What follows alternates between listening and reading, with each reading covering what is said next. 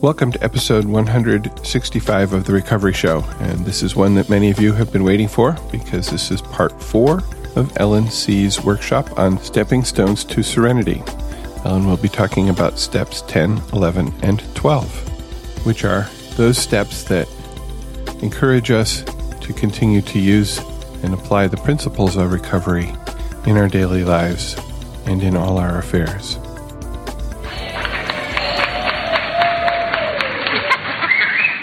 My man's at his station, God's in his heaven, all's right with the world. You have been wonderful today. In case I don't tell you that again, you've been wonderful. Very few of you have gone to sleep. And I know, Dee, I saw you. I'm trying not to stare, but I saw you. You know how it is. You know, you're in a room full of, there's 100 people and 99 of them like you, and there's one who doesn't. And who is it you focus on? You know, that one. And that's what I tend to do. So I try not to look anymore. Just try not to look. Because I don't think about the fact that he's just loaded up on carbohydrates and it's middle of the afternoon and he's tired. You know, it's all about me. It is all about me. It's always been about me. It will always be about me.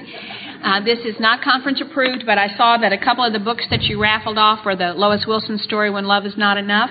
If you haven't read that, I recommend it to you wholeheartedly. I cried in the preface. It's a wonderful book. You will know. You will love Bill Wilson, though you will not like him much. You'll love him in a special way. It is our story. It's a wonderful book. I won one at a raffle myself not too long ago, and I was so happy to see it because I had loaned mine out, of course, and it never came back. And so I took my one that I won. Wednesday nights, the girls I sponsor, those of whom are participating in whatever current project we're in, come over and we do whatever current project we're doing. And I told him, I said, oh, look what I got. I got this book. I loaned out my old one, and it's never come back. Well, it wasn't 3 days later that one of them said, I think I know where your book is. Okay, good for you.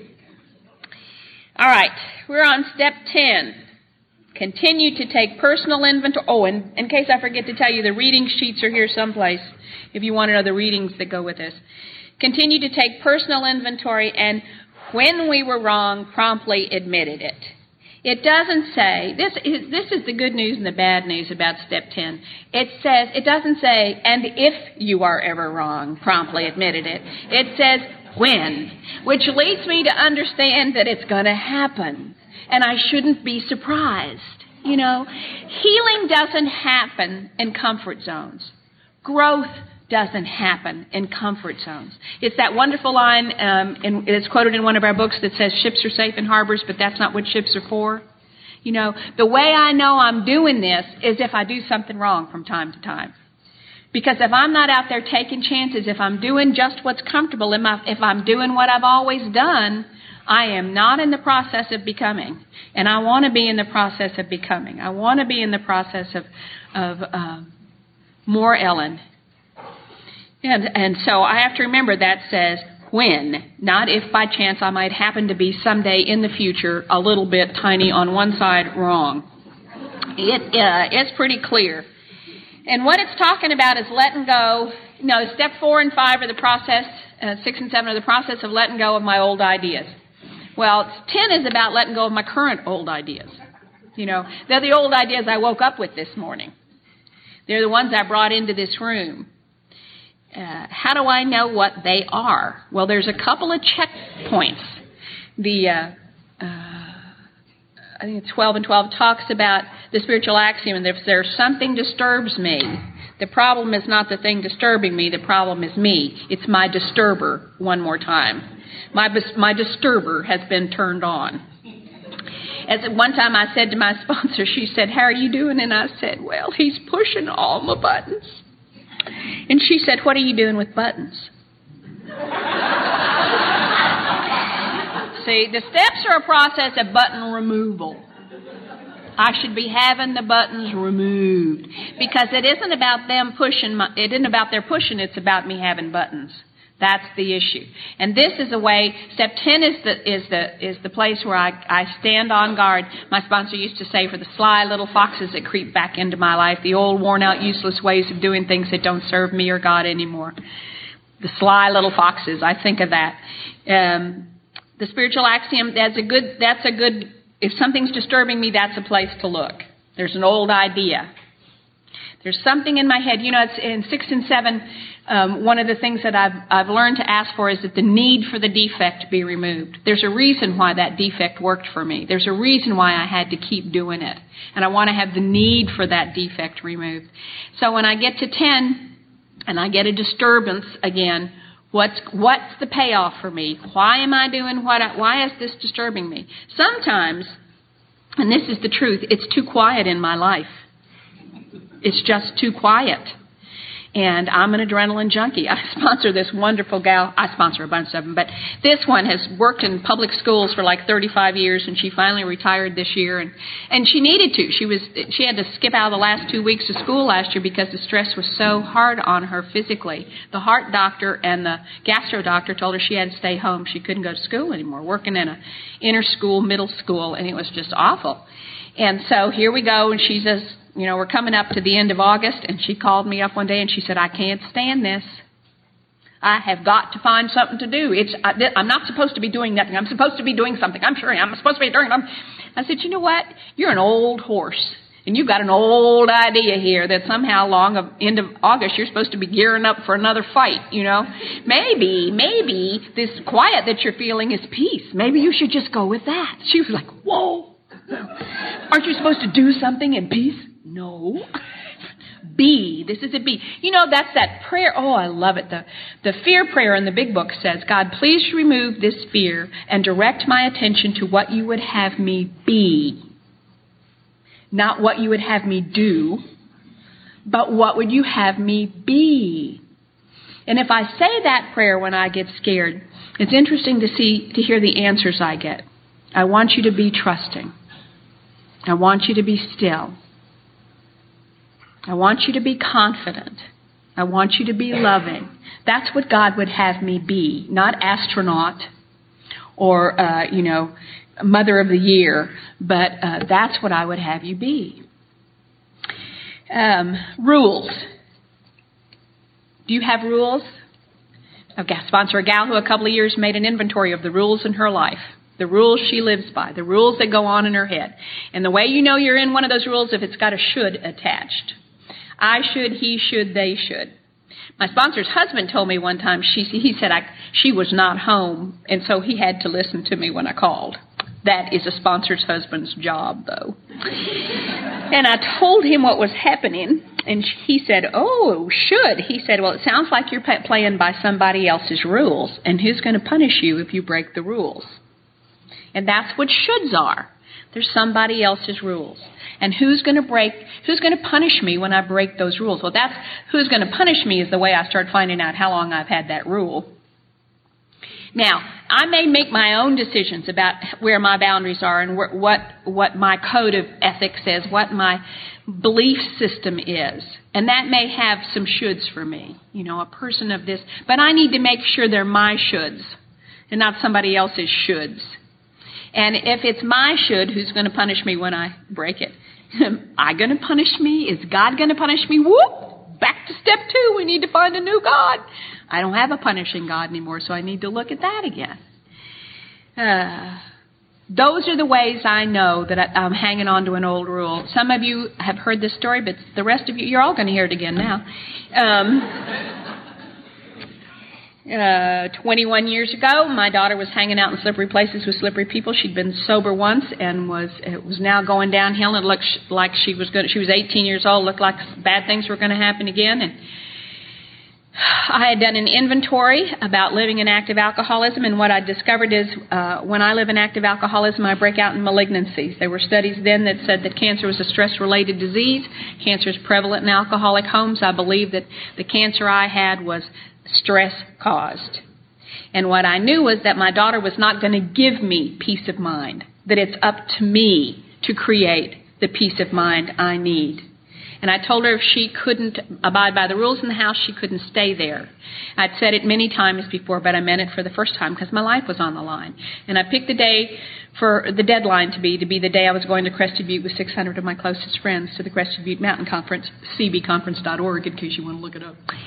And that was the morning she threw herself across my bed and said, "You're going to be a grandmother." She was 18 years old and she was pregnant, and I thought that changed everything, that I was going to have to stay home and take care of her, and I thought I would die. Now, that's exactly how it felt. If I have to stay here and take care of her, I will die.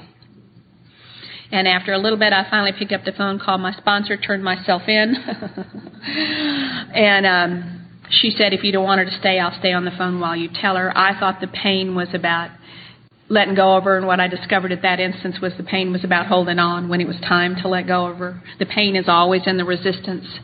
It's never in the action. It's in the resistance. And it was time to let go of her. And I quit hurting. I laid the phone on the bed and I quit hurting, and I told her she was going to have to go anyway. And we went through a difficult fall with her telling me, what a terrible mother I was. She called up the old treatment center and told them what a terrible mother I was. And because she was pregnant and 18 years old and I wouldn't let her stay home. Well, here was a kid who didn't even like dolls when she was, and I'm thinking, what is she going to do with a baby, for God's sake? Well, and I wasn't any worse because I went around telling people what she was doing to me now. Now she's pregnant at me. That's what I told them. And I was serious because it's all about me. Like I told you, it's all about me. And, the tapers have often been my best friends. Honest to God, there's a lot of, there was one stretch of time when I saw more of the Dicobe tapers than I did of my own kids. My friends would say, "Where are you going?" And I'd say, "Rectangle State, Dicobe. That's where I'm going. I'm not sure where I'll land, but I know they'll be there, This was a taper, and I said to him, "She's pregnant at me now." And he took a deep breath, and he was very serious. I love alcoholics who don't laugh at us, who take us serious. He took me serious, and he said, "Honey, I understand how you feel." He said, "You know what? Our son's girlfriend has had a baby out of wedlock, and that child has been the light of our lives." And that was when I saw my old idea. I had this huge should, that she should be married, that she should be older, that she should be responsible. This shouldn't be happening this way. This is not right. And then he said, "You know what? Our son's girlfriend has had a baby out of wedlock, and that child has been the light of our lives. It had never occurred to me I might like it. It had never occurred to me it might be a good thing." When you are people like us who live in the chaos of alcoholism, and the rules are important, because if we don't have rules, it's all going to go to hell in a handbasket. And the rules get more important than the people. They get more important than the activities. The rules have because it's the only place we feel like there's any control. I say sometimes, my kids are 37 and 39, and they'd still be going to bed at 8:30 if it wasn't for Al-Anon.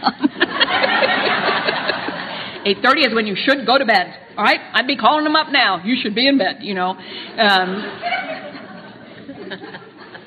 It's an old idea. And what Al-Anon allows me through the process of uncovery and discovery in 6 and 7 is the process of changing my mind. I believe that acceptance is not... There's a difference between tolerance and acceptance. Tolerance is, okay, I'll put up with it. I don't like it at all, and it shouldn't be like that. I guess it's God's will. I'll just do it. That is tolerance, and love and tolerance is our code. It's part of the process, but it isn't the end-all, be-all. The end that I want to get to, the event that I want to have happen, the thing that I want to feel is acceptance. I want acceptance. And acceptance is when I say, "Thank you, God, for everything exactly as it is. I wouldn't change a thing."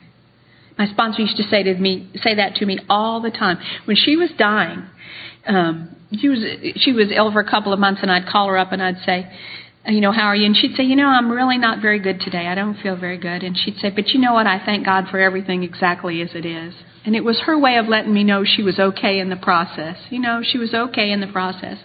And that's the acceptance part I want to get to. And that's what I did with those babies. The baby. I said, yes, thank you, God. Thank you for this baby that's coming. And a couple of months later, Melissa called and she said, Mom, that blue blanket you're knitting, knit faster. It's twin boys. I had a sonogram today. Oh, yeah.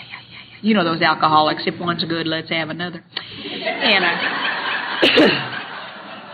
what I know today is if she hadn't had that second baby, you'd have another speaker. Because it would have changed. I could not have resisted one baby. It was a little easier to resist, too. Oh, I got to tell you. At least that's the way it seems. And I made the decision. She moved out and gave me power of attorney when the babies were 5 weeks old because she said she didn't want to keep them and I could have them if I wanted them. And I went to adoption agencies and said, I'm looking for a family that wants 2 babies and a grandmother. Because that's what I wanted to be. I wanted to be the grandma. And I've been the grandma for those boys. They're 20 years old. They were 20 years old in March. And I've been the grandma for those boys all these years. Their family has made sure that every month we have a meal together. It's been a little helter-skelter since they graduated from high school and have spent more time in jail than out. Oh, here's a family that doesn't believe in alcoholism. I think it's just bad morals or something, you know, and no drugs or alcohol have been involved with the boys. But there is ism up one side and down the other. I'm telling you, I have a picture up here of my darling boy on his motorcycle that he called me one day, Grandma, I got new wheels. You want to see them? I said, ooh, I'd love to see them. I said, I'll act surprised. Oh, you're going to be surprised. And it's this big blue motorcycle, you know, and not too long after that picture was taken, he'd already done some time in jail because tickets that he thinks he's, you know, invisible or something, and they'll never see him. I don't know what he thinks, but he'd already spent quite a bit of time in jail, and he'd come home. He'd missed Thanksgiving, but he made it home for Christmas, and he came to my house for Christmas. I said, I'm so glad to see you. He said, oh, Grandma, I'm glad to see you, but then I'm glad to see anything not in an orange jumpsuit. Bet you are. He said, I've learned how to play dominoes like an old man. Yeah, it's good, Tony. So his solution to the next set of tickets he got, because he didn't want to go back to jail, was he would just take the license plates off the back of his bike. Then they wouldn't know it was him.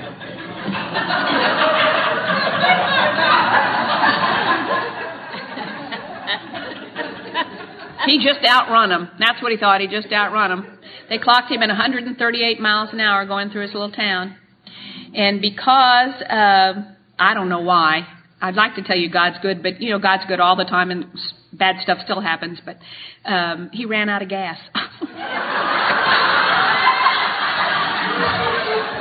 Let's just think how happy those cops were when they caught up with him. Huh? Yeah. Yeah, I had dinner with him just last week. I had dinner with those boys.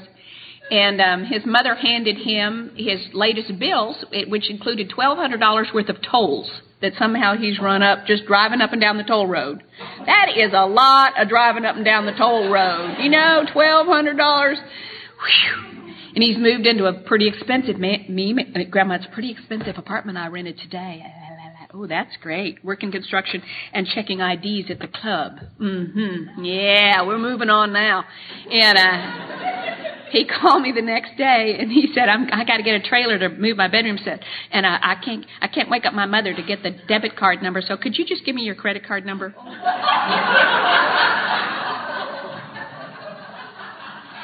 I kept it to one word. You know, what I wanted to say was not in this lifetime or the next, you know.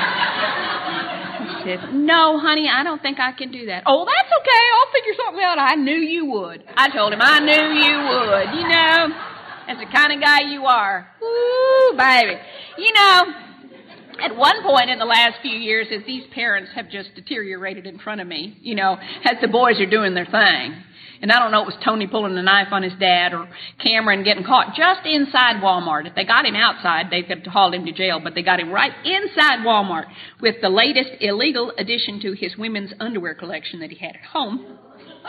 I don't know what that was, but the dad has, you know, he's getting thinner and thinner and thinner and thinner, and the mom is now wearing a wig all the time. I think she just pulled out all the hair she has, you know. And I said to him at one point, if I thought they would be easy to raise, I'd have kept them.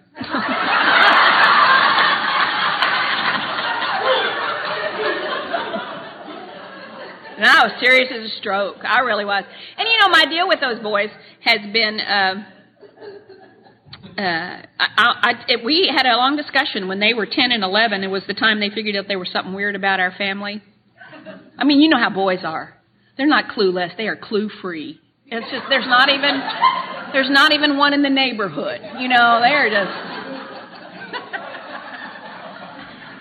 They're both clue-free. They were 11 years old before they figured out that they called my daughter Melissa, but they called my son Uncle Murray. That was their first clue. There was something weird there. Why is she not Aunt Melissa? And then the next weird thing was that their mother is older than I am.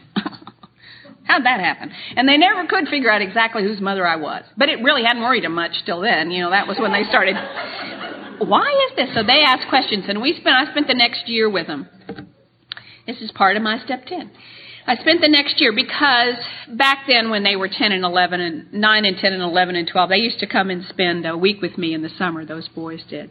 And I got to spend time with them one-on-one besides seeing them every month. They come to my house for Easter. They come to my house for Christmas, And that was the year we went through, Grandma, why didn't you keep us? Didn't you want us? Didn't you want me to be your little boy? Don't you miss me?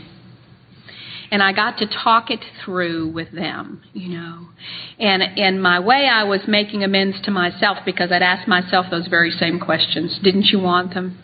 Don't you wish they were your little boys? No, I don't wish they were my little boys.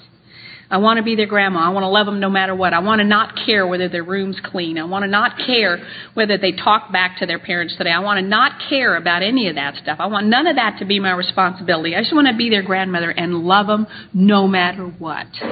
And that's what I got to with them. I said, if I'd have kept you, I had to be the mom. I'd have had to be the mom. I'd have had to crack the whip. I'd have had to be after you about your homework. And I don't have to do that when I'm your grandma. I can just love you exactly like you are. And they know that.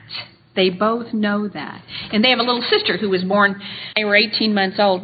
She's 18 months younger than they are.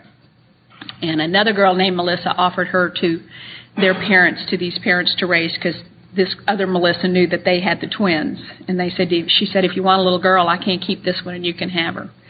And they called me up and they said, guess what? We've gotten a little baby girl and she doesn't have a grandma.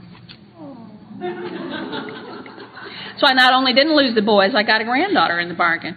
And she is something, that girl. She's just turned 19. She's going to graduate from high school this year, we think.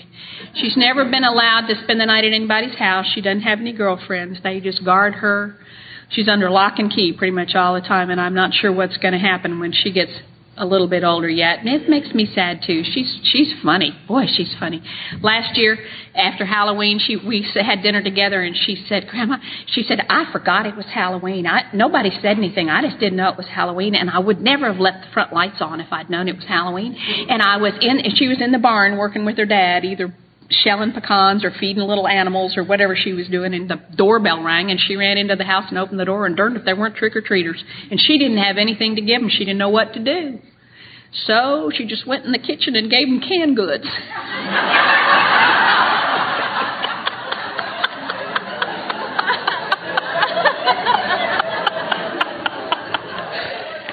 Oh, she's too funny, that girl. Anyway, that's been an amends to me. That's been an amends to my daughter, because one of the things that I knew would have happened if I'd kept those babies, that my daughter and I would never have a relationship. It would have been very hard to keep a relationship with those babies there. They would have always been between us. And as it is now, Melissa and I, the boys go and spend the night with her sometimes. And she wails and gnashes her teeth, and I love it. She says, are they ever going to get it? And I go, well, I don't know. Might want to work an Al-Anon program. I don't know. How do I know when I'm wrong? I have to check it out with my sponsor. My tendency is to take responsibility for stuff that's not mine. I have to call up my sponsor and say, this is what happened. The last time Tony was in jail, it was just with this last little incident, and he spent 3 or 4 months in jail, and he's now a convicted felon at the ripe old age of 20. It was 4th of July weekend, and I was just in a dither. I was thinking about this boy, and surely there was something I could do. My darling boy. I saw the picture of him in the newspaper, and it didn't say Ellen's precious grandson. It said young man is what it said. And I called up my sponsor, and I told her, I said, My precious, precious boy is in jail again. What can I do? She said, I want you to say that sentence over again. And this time, I just want proper names. I don't want any pronouns. I don't want any adjectives. Just put proper names in there. Tony's in jail again, I said. Oh, she said, is your name in that sentence anyplace?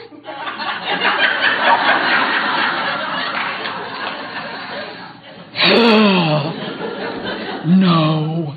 Then I don't think it's your problem.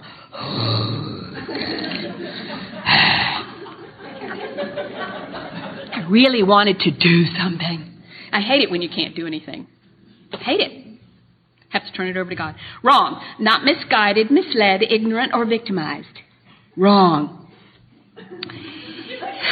When my kids, this is when I'm early in Al-Anon, I'm 4, 5, 6, 7, 8 years in Al-Anon. That was early.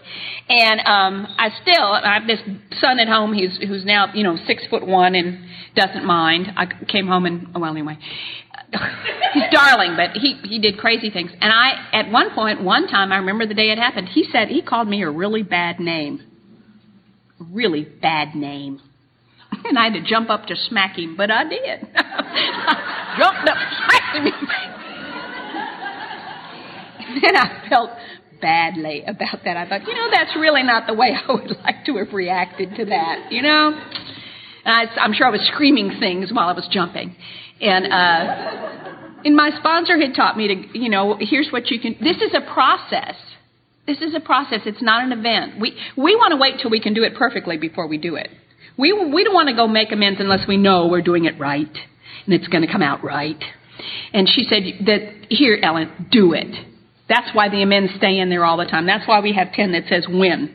Just do it. So what I would do is I'd go to him. I went to him that time and I said, you know what? I was so wrong to do what I did. That is not the way I wanted to be. I meant every word I said. But I was wrong with what I did. And the next time something happens like that, I am not going to react like that. Because that's my part of the amends, is changing my behavior. I don't regret the past or wish to shut the door on it. But there's one thing I would change if I could go back and change it. It's when my kids were little, 7, 8, 9, 10, 11. And they'd say to me, Mom, I don't feel good. I don't want to go to school today. And I'd say, no, you don't have a fever. You got to go. And it wasn't that I wouldn't get paid. It's that I needed to be at work. I needed to be at a place where I had control. I needed to be at a place I had power. I needed to be at a place where I was needed and I made a difference and I wasn't invisible like I felt I was at home. I was visible there. And so I would send my kids off. And what I did was I abandoned my children on a daily basis. I mean, I was there in the morning, I was there at night, but I abandoned my children. I was not present when they needed me to be present. A couple of years ago, exactly 12 years ago, my son called and he said, Mom, we want you to quit your job and come home because we're going to have a baby and we want you to stay home and take care of our baby. Now, these are the kids I pinned to the wall with my rage, He wants me to stay home and take care of his baby. And my husband went, no, can't do that. We need the money you make. Now, he made like 12 times as much money as me, but we needed that money. And I recognize fear of financial insecurity when I see it. So I said, I wish I could. A couple of months later, my daughter called from California. Mom, guess what? We want you to quit your job and come home because we're going to have a baby and we're going to move home and we want you to take care of our baby. Now there's 2 babies coming. And he's still full of no. Okay, well, first baby was born. Madison was born, and she was born in April, and this is July, and I'd gone out to California, and Dick had driven out there to meet me, and on the way out, he'd listened to some CDs of Clint Hodges, and someone had asked Clint exactly how much money do you have to have so you wouldn't feel financially insecure, and Clint said, well, I guess just enough money so I wouldn't have to trust God. And when my husband heard that, and my son called, and I could hear my daughter-in-law crying in the background, and my son said, Mom, if I tell you one more horror story about what happened at the daycare today, then will you quit your job and stay home? And when I heard her cry, and I had just had another run-in, as God would have it, with another mom who had done the same things I'd done about abandoning my children. I turned to my husband and I said, I didn't know he'd heard those CDs yet. And I turned to my husband and I said, we may have to eat beans in our old age, and indeed that's what's happening. But I said, this is really something I need to do. It's an amends to my children. It's amends to me. I couldn't be there for them then, but I can be there for them now. I can be there for their children. And he had heard those CDs, and he said, well, if you want to come home, you can come home. So, of course, I brought 4 parts of my job home, because you know how we are. It's just one little baby. How much time is she going to take up, you know? And I opened a little business called Mom's Better Babies, affordable daycare for your priceless children, but the only children I would keep were my grandchildren, so don't even bother to ask. And the way it worked out was Madison came to me in August. She was exactly to the day the same age the twins were, the day we gave them up. God didn't miss a beat. She came in August. Tristan was born in December, and he came at 3 weeks. And 14 months later, Kennedy was born, and she came to me at 4 weeks. And 7 months later, Sutton was born, and he came at 2 months. My son had 2 daughters. My daughter had 2 sons. They had sense enough to do it in 3 years. And I had the best job anybody ever had. I was the mom. I was the grandmom. I look like super grandma is what I look like. And people say, gosh, how can you? But I know what I'm doing. I'm making amends. I'm being there for my kids today. They're 11, 10, 9, and 8 right this minute, but they still come to me on sick days and holidays and in the summer. We take them on a spring break trip every year. And every summer in August, we take them to Crested Butte to be with 600 of my closest friends. I can't keep alcoholism from happening to these children. And chances are good that it's going to happen. They're either going to do it or love one. And maybe, just maybe, I can make AA and Al-Anon safe places for them to be, so they're not scared to go. And they'll know where to go when it happens.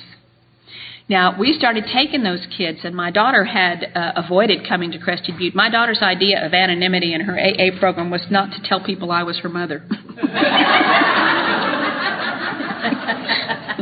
And you know what? I don't care. Whatever she needs to do to be sober, I don't care. If that means she doesn't tell people I'm her mother, fine with me. I will act like a total stranger if she wants me to. But we started taking those kids. And she had the bottom fell out in her life, and we were on our way up there one year, and she said, Mom, I've got to come. I just can't be home anymore. I've got to come. And she came to Crested Butte. And she's on the board now. You know what? I always wanted a cheerleader daughter. I wanted the prom queen. I wanted Little Miss Perfect, and instead what I got was somebody with white makeup and black hair who banged her head on the wall, and brought these freaky kids in my house, and she was just scary, wrap herself in a roll of toilet paper and roll around the living room. She was just freaky, this kid. Not at all what I had in mind. And the next summer, a year later, it just so happens my husband and I were chairing Crested Butte that summer, and I stood up at the podium and I looked at the back of the room, and there in the back of the room was my daughter and 14 members of her home group that she had cheered up to Crested Butte.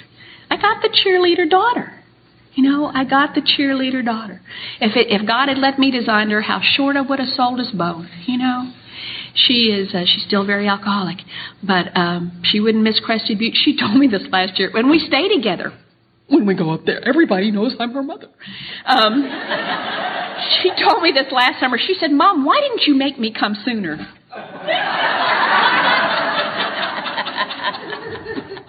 And then she laughed, and then she looked at me and she said, you didn't want me to come. I said, at first I did, then I didn't.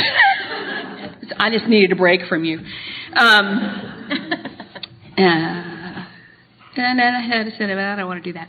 Daily, moment-to-moment, sometimes moment-to-moment evaluations, asking for direction repeatedly and taking it, making daily decisions about, I did this for a long time at my job. Do I want to stay in this job today? Do you want to work here today? Yeah, I'll work here today. I'm not sure about tomorrow, but I'll stay here today. Let's do this. Staying in a marriage. How am I eating? I can do this today. The year of cancer, what I discovered was a really big question, which is step 10 for me. I did chemo, and chemo's nasty. It's nasty in the best of circumstances, and that was the worst of circumstances 25 years ago. It was torture. It was just torture. Throw up for 12 straight hours. I mean, who wants to do that? And it got to where you just feel sick thinking about it.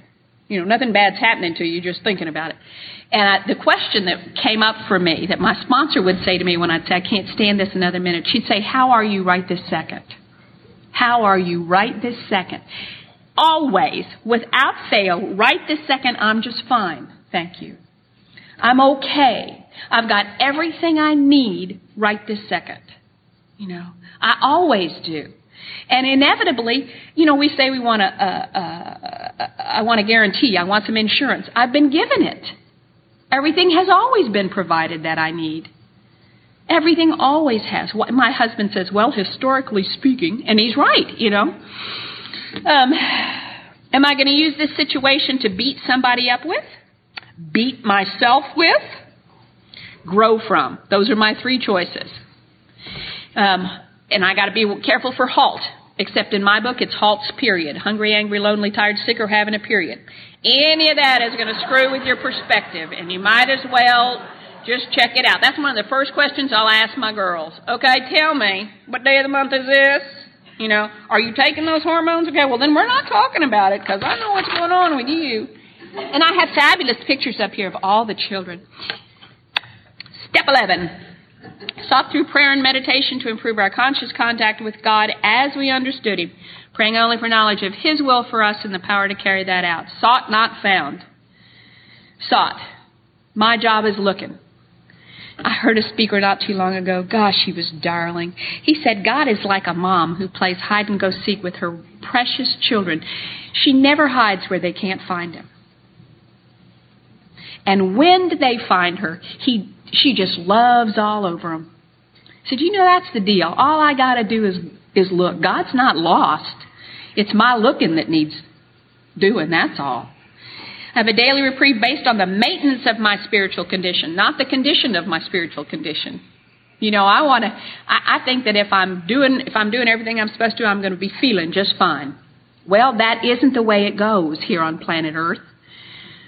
But if I keep doing what I'm supposed to do, if I keep doing what my sponsor says, sometimes it's time to change the routine. I need to check that out. But the maintenance, as long as I'm doing what needs to be done to maintain my spiritual condition, whether it really does maintain it or not, because sometimes it feels like God's gone away someplace again. And I'm doing what I'm supposed to do, but you know what? That's the way it's supposed to feel. You can't have faith if you don't have doubt. They go together.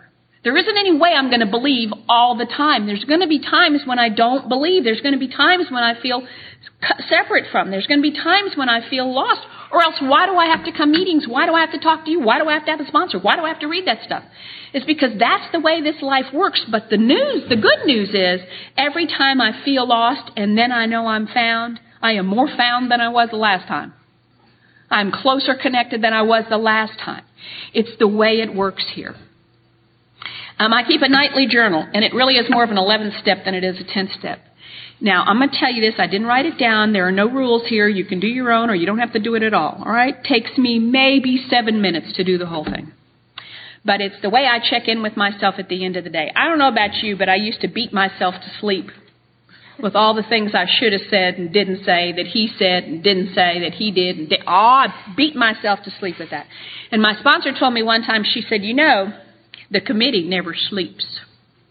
And she said, whatever you put in your head at the end of the day is what the committee works on all night long. And when you wake up in the morning, there it is. And it's worse than it was the night before because they've thought of some things you hadn't thought of yet. And she's right. So I'm very careful about what the last thing is that goes in my head at night. I do not watch the news. It's not news anyway, but it's just, visual torture stuff they want to show you. I don't watch that. That doesn't do me any good. I always watch a little Frasier or Will and Grace or Little Friends, something to send me to bed lightly, Matlock will do in a pinch. I will watch Matlock. But no more Murder, She Wrote. I don't know, I'm over her, I think. Anyway, we've been close friends for a long time, but Jessica and I have cut the cord. Anyway, and I sit in my bed with my little pen and I write out my journal at night. Number one thing I write is my joy. Where did I find joy today? Because inevitably that's the place God touched me, was where I found. That's the God I have today, is a God of joy. If there was a place of joy today, that was the place I touched God, and I want to write that down. Lots and lots of times it's a little child. I work at a little preschool, and believe me, those little things, they will do you in. Gavin the other day is sitting in my lap, and he's 3. And he's looking at my hands, and he's going, Miss Ellen, I love your nails. I said, well, thank you. They're very lovely. Oh, and I love your toenails, too. I said, well, thank you. They are kind of pretty. He said, you know, I like your voice. You have a lovely voice. I said, well, thank you so much. He said, well, I'm just trying to give you a good report from my mother.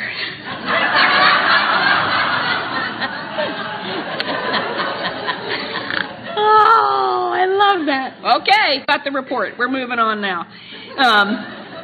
The next thing I write down is a truth. What did I learn today? The only way I can waste a day is if I didn't learn something today. Sometimes it's a big thing. Sometimes it's a little thing.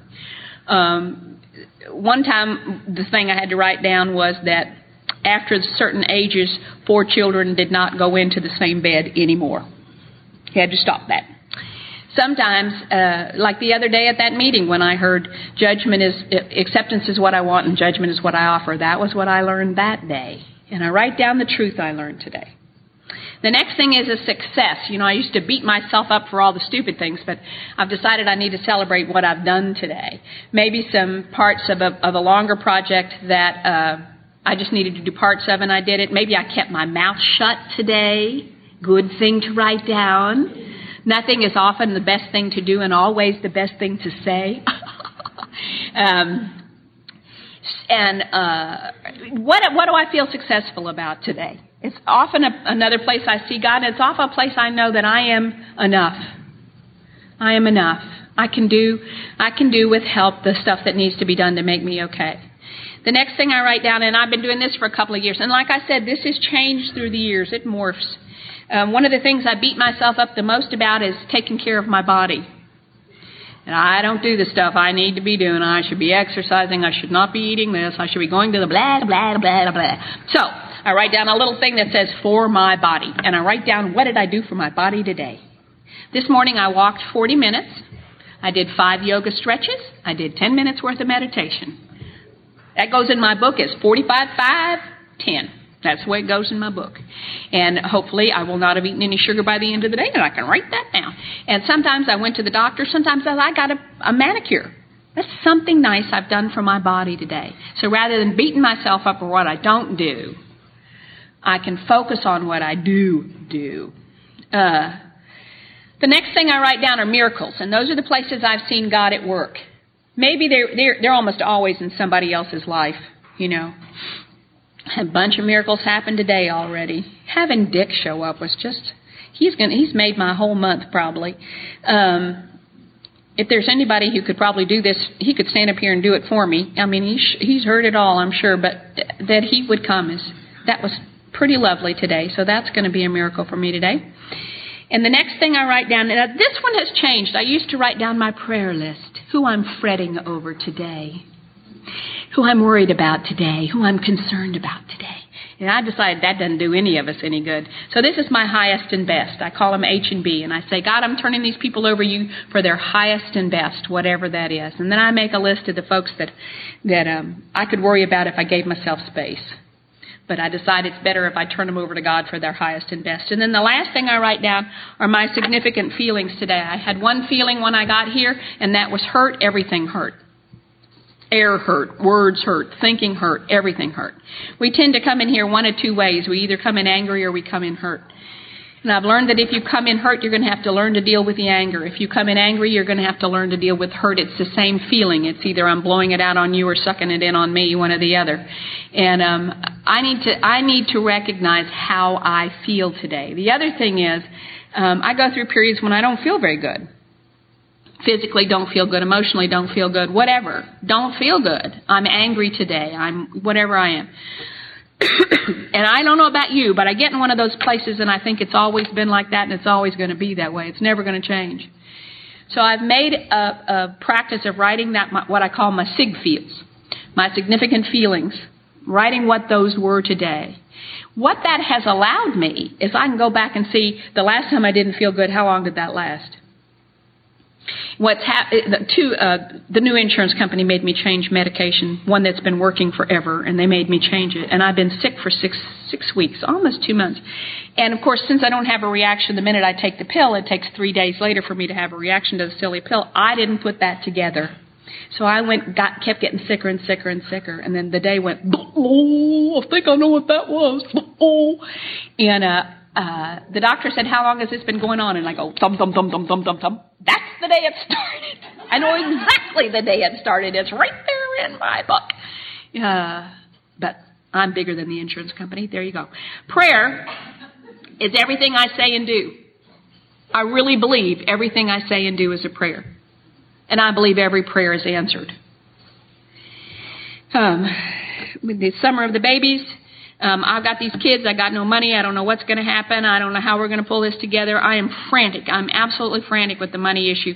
And my son is now fallen in love for the first time with a girl who lives in New Jersey. Great.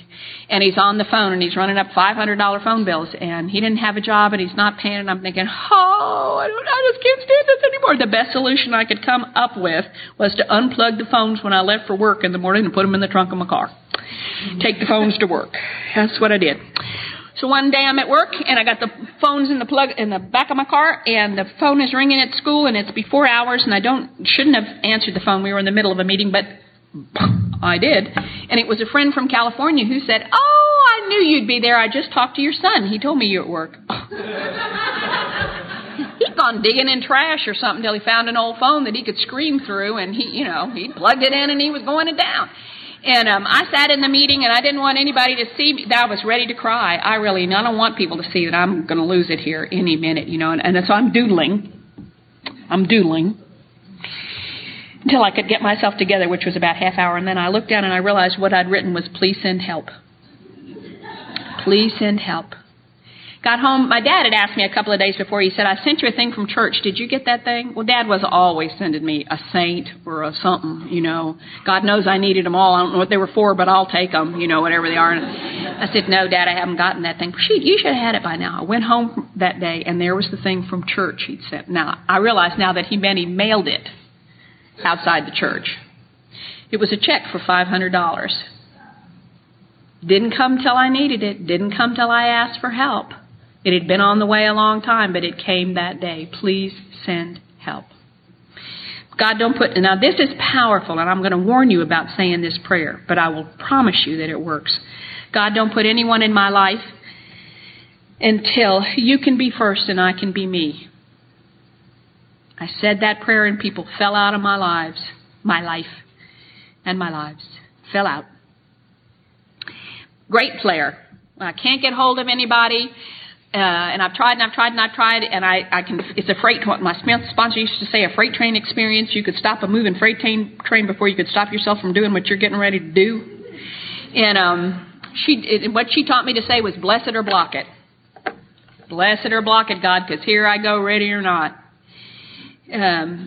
One that helps a good deal is, "God, if it's not your will, please change my heart."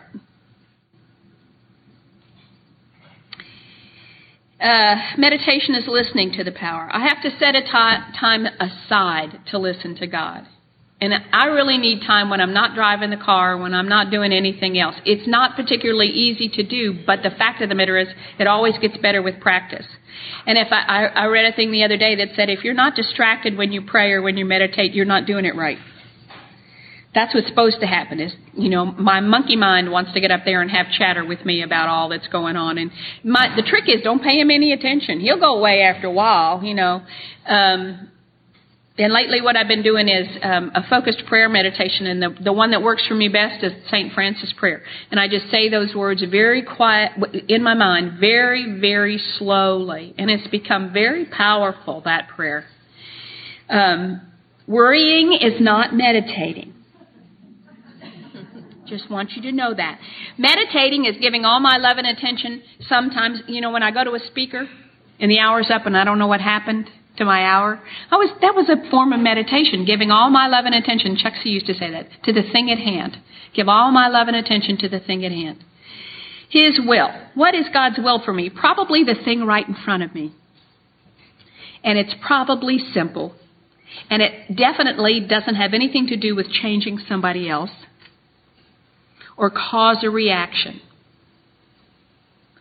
God's will is God's will is very clear. God's will for me and the power to carry it out becomes step 12. That's God's will for me. Having had a spiritual awakening as the result of these steps, we tried to carry this message to others and to practice these principles in all our affairs. The only step we have that's different from AA, and the only word that's different is they're allowed to carry messages to alcoholics. We are not. Carrying messages to alcoholics is how we got here.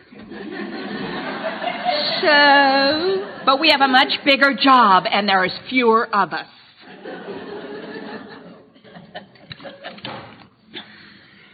I had a spiritual awakening as a result of other people working the steps. And that's what happened. Oh, isn't this funny? I think I have all the time in the world. No way. Okay, well, I'm not going to tell you that part. You'll have to ask me. Okay, it says, tried to carry this message. One more time, the emphasis is on my action, not on the outcome. God is responsible for the outcome, not me. I am only responsible for my action. I tried to carry this message. I tried to practice these principles. I'm not responsible for whether they get it or not. Years and years and years ago, my dad and my stepmother took a house at Grand Cayman, and they offered us 9 kids a chance to come and visit them. We could stay with them. Now, we had to pay our own way, but we could come stay with them. They were there for like 6 weeks or something. And poor little pitiful me, this was back in my poor days, and my dad said, if you can get yourself to Houston, I'll pay you away from Houston. Well, hell, I could have walked to Houston. I'm going to Grand Cayman. And all the other kids, there's 9 kids, so, we'd go to lots of them had to share their time with Dad. And I didn't have to. For whatever reason, the 3 days I was there with them, it was just me and them. And that was when my stepmother decided that I needed to have a talk with my dad about his drinking. She introduced the topic at breakfast one morning. She said, Clyde Lee, Ellen is going to talk to you about drinking.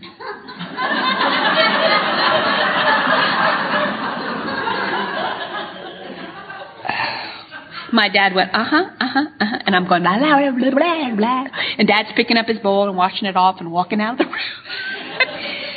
Well, she has alcoholic children, and I don't know that my dad was alcoholic, but she sure thought he was.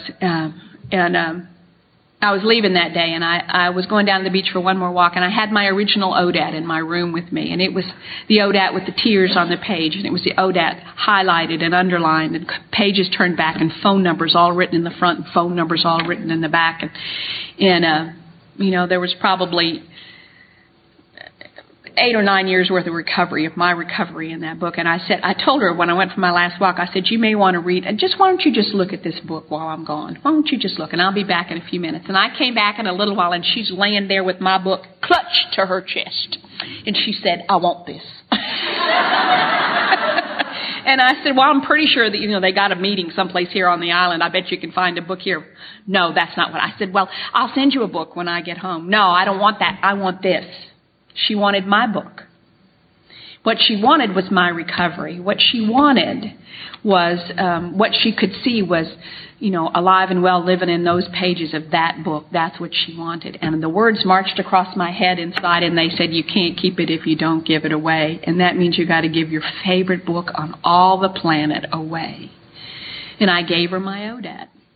Now, I was dating a fellow, of course I was, who shopped at Half Price Books, and he had found me a second edition ODAT. It was already sitting in my house waiting. I wasn't one day without a book. It was at my house. And for the rest of my dad's life, that ODAT lay right up on the bar. So he always knew she knew what he was doing in there, My dad said to me, for a long time, when Daddy moved into the nursing home, every time I'd go on a trip for Al-Anon, I would send a postcard to my dad. He just thought, Daddy saw the difference in me, maybe more than anybody else on the planet. My dad saw the difference in me. And he told me one time we were in the nursing home, and he waited till everybody left the room, and he said, listen, I just want to talk to you a minute. I don't know exactly what your position is in Al-Anon.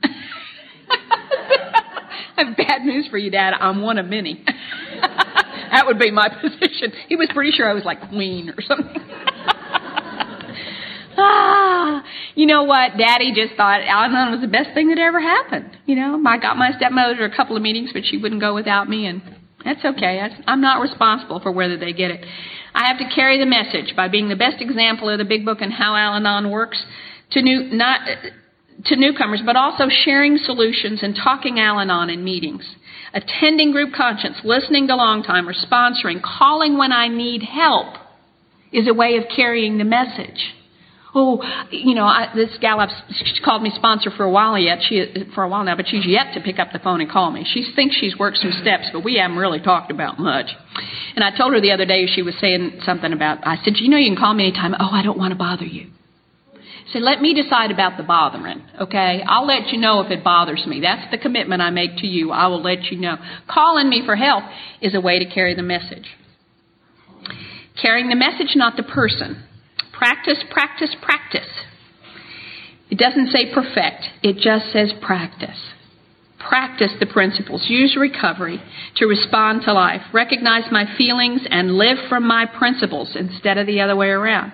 Practicing the traditions. I am a huge believer in the traditions. I believe that the steps will teach me how to be at peace with myself and God, and I believe the traditions will teach me not only how to help my group survive, but to teach me how to live on the planet Earth. They are written directions for me in groups, how I can be in relationships.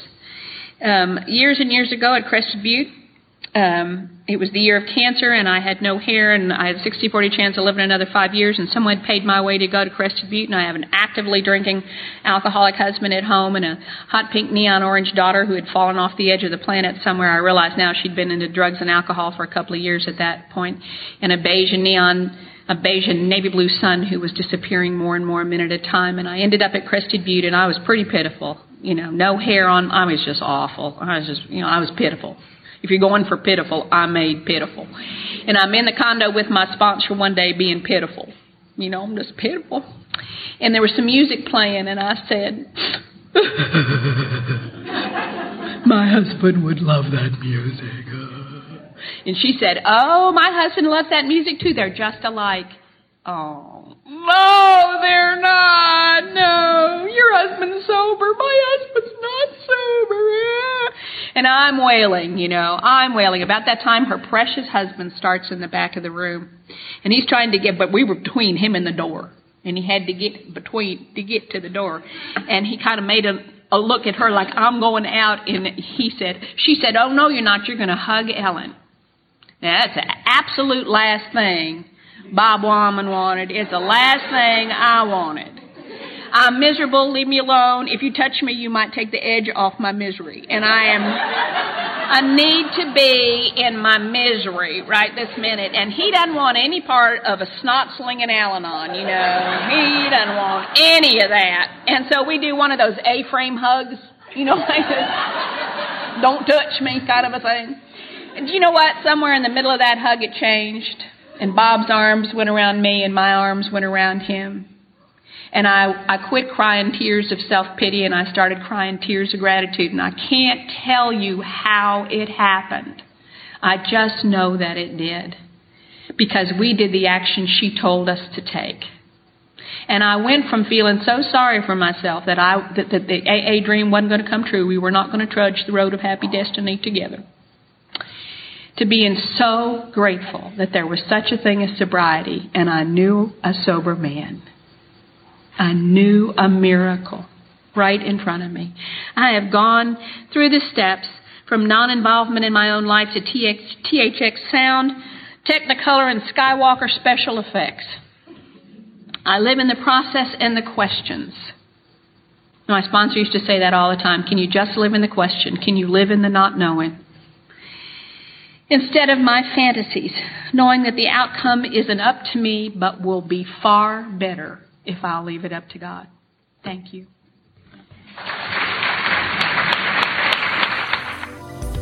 Thank you for listening, and please keep coming back. Whatever your problems, there are those among us who have had them too. If we did not talk about a problem you are facing today, feel free to contact us so we can talk about it in a future episode. May understanding, love, and peace growing you one day at a time.